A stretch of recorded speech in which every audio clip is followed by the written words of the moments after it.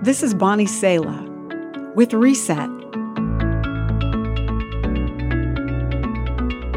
In Seoul, Korea, Christians meet for prayer every morning of the year.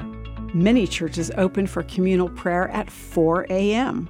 This practice began during the Korean War, when people recognized their need for the comfort of community.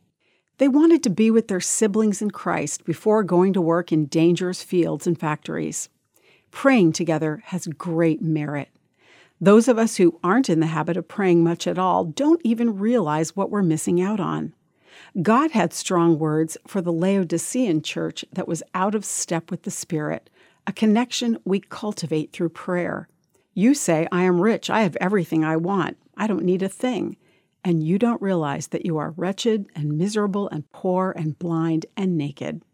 Prayer produces a spiritual awareness in us that gives us strength to withstand trials and primes us for discerning wisdom.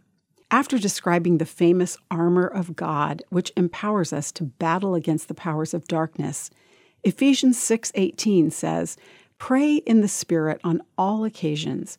Be alert and always keep on praying for all the Lord's people." If you can't attend community prayer at 4 a.m. in person every day, commit to 10 minutes of prayer with 2 friends over the phone, a messaging app, or a text.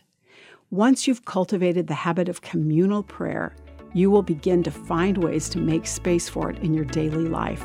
You won't want to miss it. You've just heard Bonnie Sala with Reset. Reset your life by spending time with the truth and grace of God's Word today. For more resources like this, visit guidelines.org.